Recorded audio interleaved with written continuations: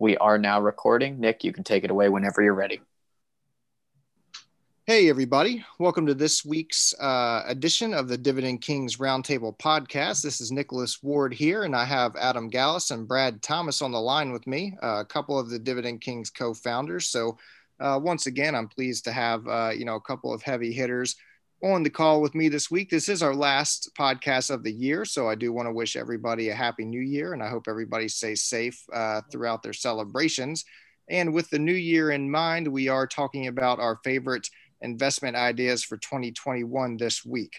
So I think the plan is for Brad, Adam, and I to all give some of our top picks looking into the new year. But before we get into that, I think Adam does have some sort of high-level macro data that he wants to share. So I will just quickly pass it to him, and then we'll get into our favorite investment ideas. Thanks, Nick.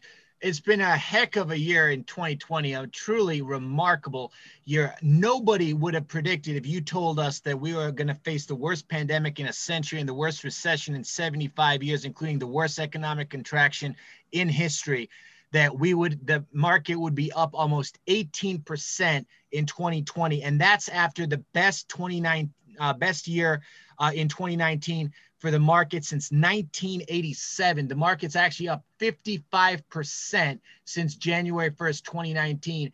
And of course, the problem is that valuations have become more than a little stretched. The market is 42% historically overvalued for 2022's consensus earnings, 35% for next year's earnings. And of course, a lot of people, Dividend Kings members, Seeking Alpha commenters, they tell us that it's so hard. How can you buy when the market's at all-time highs? So I actually found a great article from JP Morgan Asset Management. They did a study where they looked at market returns since 1988. And since 1988, the market has hit a new all-time high, 7.5% of days, or about 1 in 12 market days, the market was hitting a new all-time high.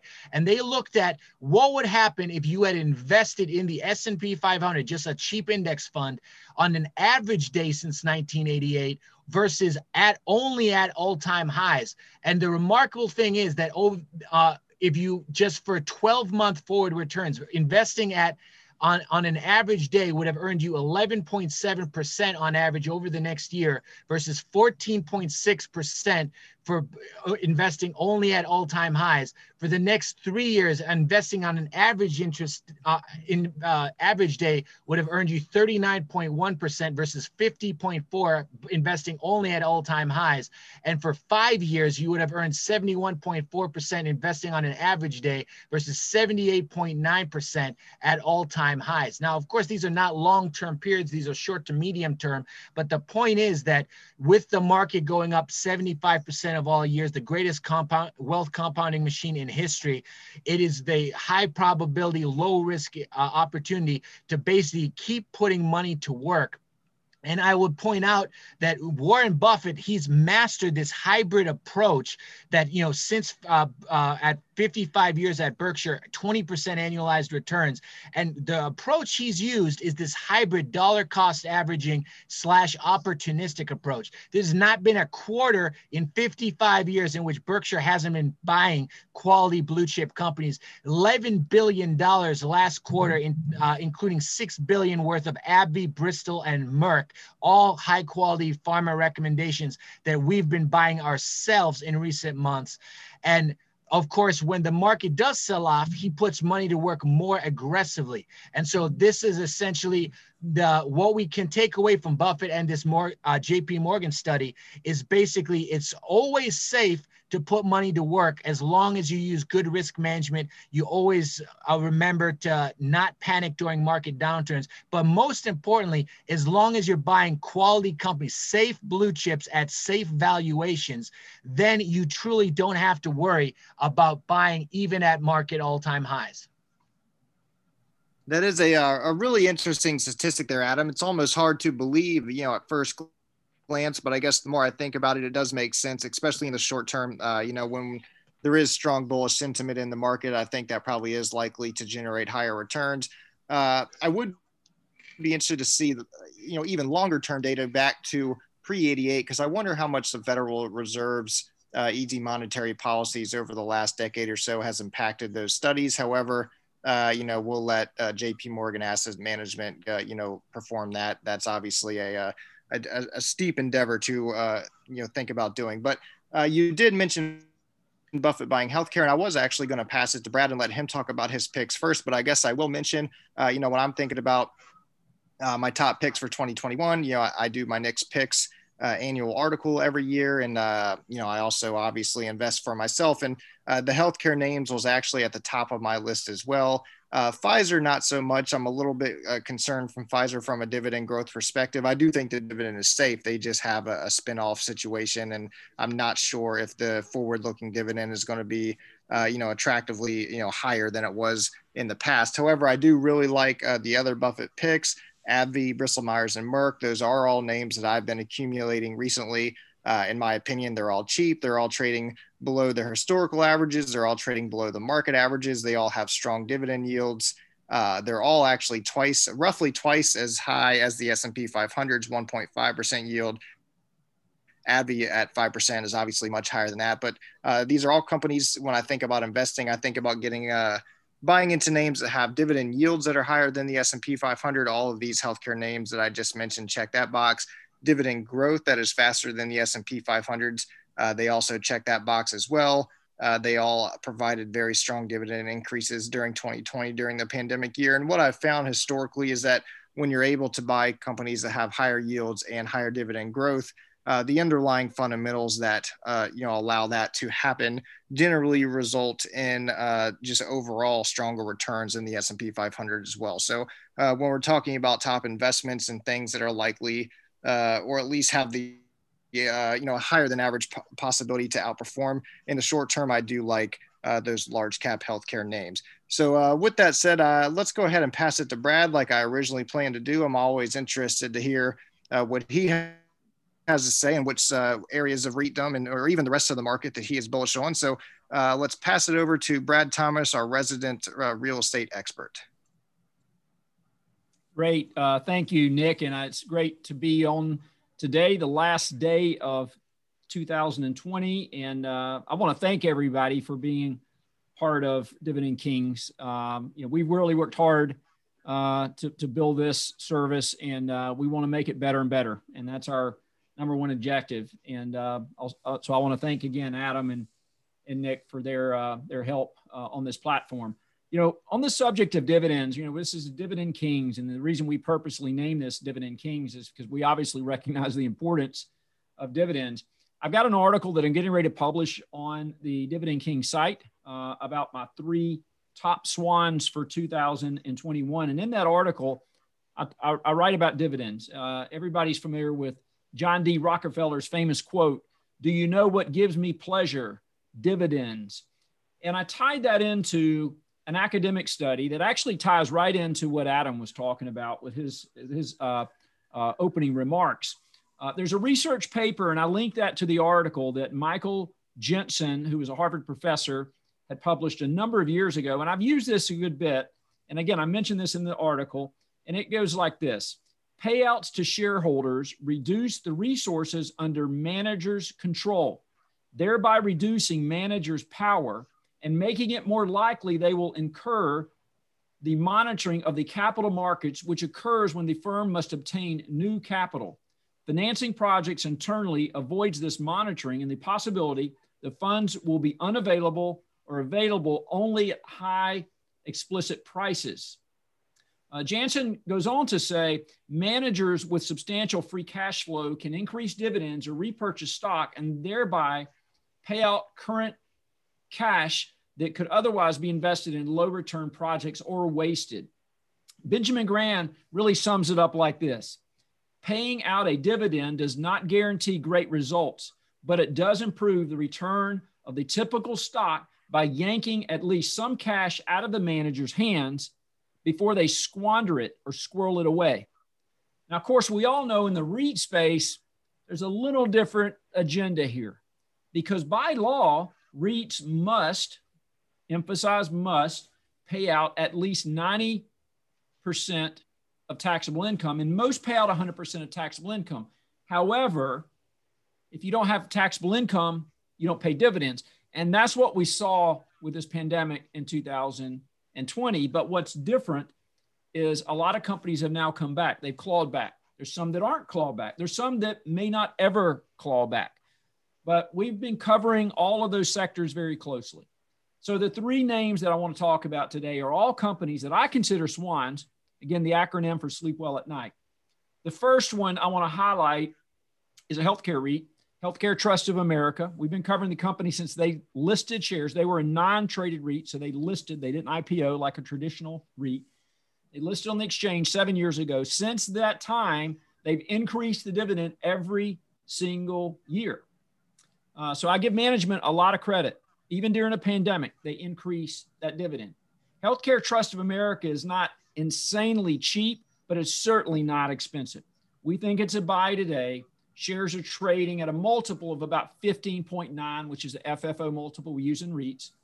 And that's below the average, say, 5-year multiple, which is about 17.7. This is all in the article. I published that. Dividend yield is about 4.7%. Again, not huge, but again, we're not chasing yield here. We're looking for safe income, reliable income, that dividend track record, payout ratio, all of that. We've checked all those boxes. They got the BBB rating, low, cheap cost of capital, et cetera. That's all in the article. Next one I want to talk about is Highwoods Properties.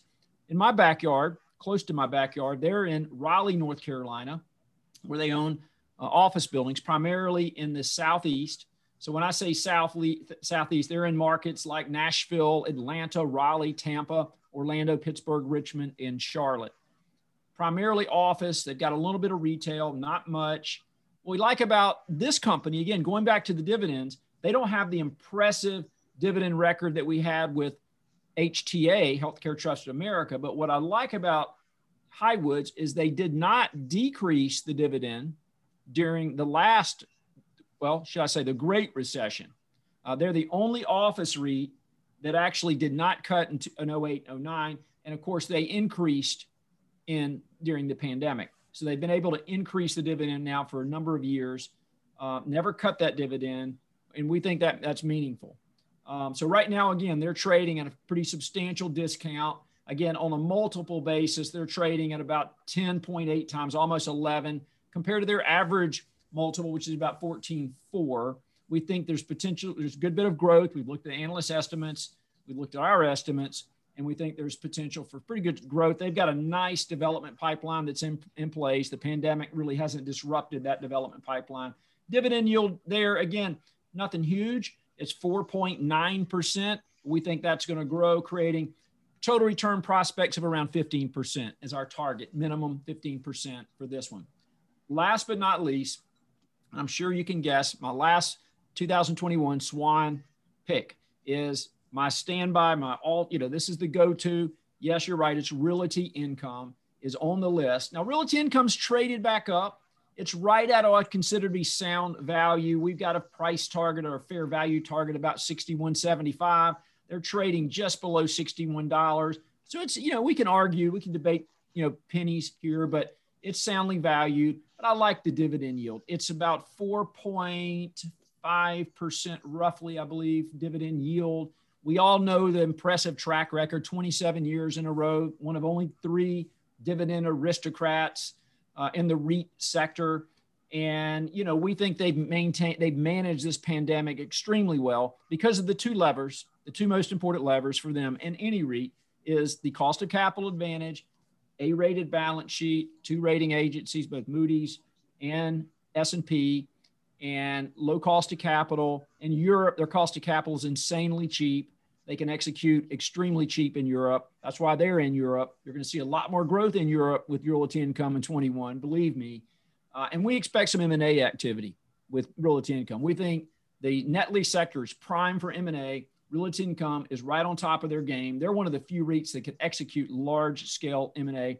Dividend yield is 4.6%, but given the alternatives we have in the market, that track record and this high-quality Swan, it's a definitely buy on my list. Again, it's getting a little rich, but, it's definitely a buy today, especially where we are in this cycle today. There's still a lot of unknowns with regard to the vaccine, the timing of the vaccine, all the things we talk about every week. on these podcasts. So those are my 3 picks for the day. And Nick, I'm going to turn it back over to you. And I want to thank everybody again. Hope everybody has a great new year and looking forward to success in 2021. Thanks, Brad. And I just, I'm not surprised to hear you talking about realty income there, but, I think it's worth noting to people, if they feel like we're sort of, sounding like a broken record here, this is, also, in my opinion, the highest quality REIT out there. I do agree with you. I think the fair value is probably right around here in the low 60s. But as Warren Buffett or, just about any sort of, value investor, I think would say it's okay to purchase a wonderful blue chip like this right at fair value. Over the long term, I think that does set you up, for strong returns. And I have also been purchasing realty income in my personal portfolio throughout 2020, and I plan to basically continue to do that so long as the shares are here in the low 60s. Brad sort of focused on the defensive dividend yields of the REIT sector, talking about how they have to pay out, that 90% of their cash flows. And like you said, usually it's 100%. REITs are known for their high yields and reliable yields. And that is something that people think about as defensive investments. And with that in mind, I will transition to the other area of the market that I'm actually pretty interested in right now, which is the defense stock space. It's a little play on words here, but I actually do think that defense stocks are defensive investments.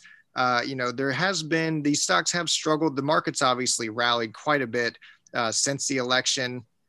Yet the defense stocks have been laggards because I think a lot of people fear that a Democratic administration in the White House will cut defense spending or at least won't, increase it. And that, that doesn't bode well for these companies that do generate the vast majority of their sales from governments and, especially the U.S. government. However, I'm not sure if history really points towards that. I do think that both administrations understand the importance of national security and defense spending.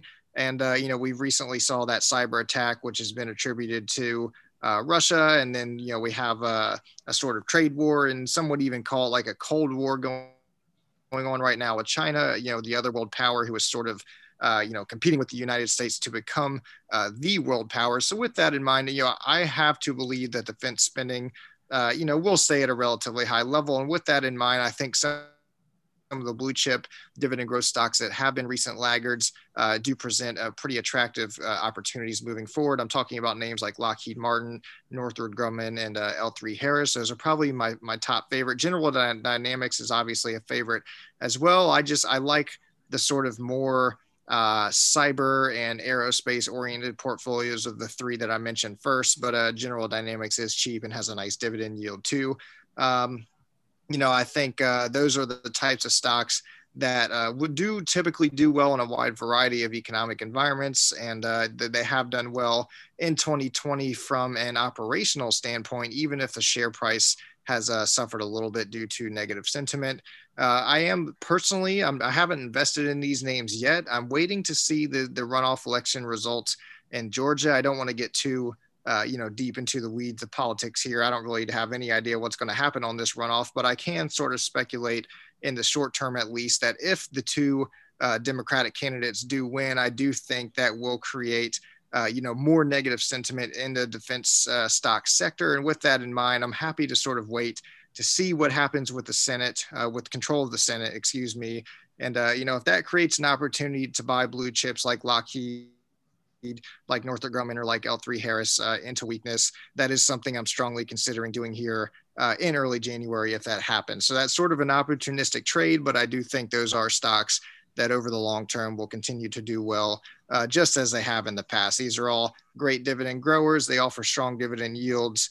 And, although they're not in the technology space, they really have disruptive technology, and they're not being valued like the other technology names due to the fact that their customers are governments most often instead of enterprise or consumer clients. So that's, like I said earlier, the healthcare and now the defense sector. Those are sort of my top picks, right now, looking for quality and value moving into 2021. And now that my picks are out of the way, I'm going to pass it over to Adam. I think he's got a nice diversified list, just like Brad. So I'm looking forward to hearing what he has to say. And then we'll shut it down. And just like we said earlier, wish everybody a happy new year. Thanks, Nick. So Chuck, of course, and a fellow co-founder of the Dividend Kings, he loves to say it's a market of stocks, not a stock market. And that is absolutely true. Even today with the market 42% overvalued. I just checked this morning. So out of 480 companies on the Dividend Kings master list, 58 are potentially good buys or better. 101 are potentially reasonable buys. That's a total of 159 out of 480 companies reasonably to attractively valued, or 33% of our investing universe, even at record highs. And so I wanted to point out that, what I love to point out, and what Dividend King strives to do all the time, is to help you find the best quality blue chips for any given need and risk profile. And so let me just give you some great ideas for 2021. If you're looking for the most undervalued super swan, that would be British American Tobacco, 51% undervalued and a safe yield of 7.1%. If you want the absolute highest safe yield, that would be Magellan Midstream Partners, MMP. It does have a K1 tax form because it's an MLP, but currently 45% undervalued and yielding a safe 9.8%. If you're looking for the most undervalued aristocrat, Walgreens, 45% undervalued and the safe 4.7% yield. It is a bit speculative, of course, in this pandemic because it's going through a turnaround and it has been impacted, but analysts do expect it to eventually recover and grow at a modest rate going forward. Altria, MO, it's the most undervalued Dividend King, 37% discount to fair value and a very safe 8.5% yield. And even if you're looking for pure growth, Amazon is a perfect example, the most undervalued ultra swan hyper growth company, 27% discount to average 2021 historical fair value. Analysts expect 41.5% long-term growth, the fastest consensus growth on the entire master list. Currently about 19 to 30% annualized 5-year return potential. And if you're comfortable with a more speculative hypergrowth blue chip opportunity, Alibaba right now about 46% undervalued. Analysts expect 29% 5-year return consensus, 9.2 times more than the S&P 500. So the point is that it's always a market of stocks, not a stock market. Great blue chip ideas are always available. And whether you're looking for pure growth, safest high yield, or just a great combination of both yield and growth, you can find anything you need at any given time, no matter what the market or stock market is or the economy is doing. And if you combine these kinds of companies, then you can achieve very attractive yields of around 5% with about 15% annualized long-term growth consensus and discounts to fair value averaging about 30%. And with those kinds of fundamentals, you can be rest assured that you're putting your savings to work in a reasonable and prudent way going into 2021.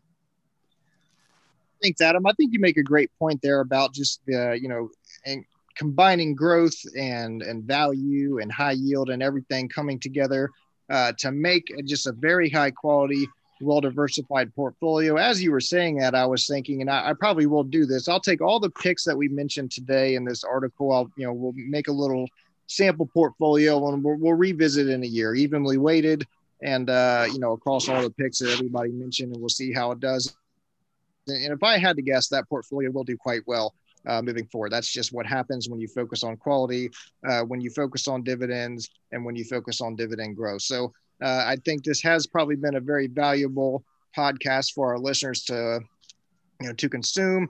I definitely got a couple of good ideas myself. I need to check out that office REIT that Brad mentioned. It wasn't something that was on my radar, but anytime a company is able to or was able to maintain their dividend through the Great Recession, that is, speaks of very high quality management and conservative balance sheet management. So like everybody said, we do just want to thank everybody for the support that we've had through 2020. This has been a volatile year, and we certainly thank everybody for sticking with us. And we all, I think, on this call, and just hopefully all of our listeners as well, we have high hopes for 2021, and we look forward to joining you guys with more podcasts into the new year. So once again, stay safe tonight.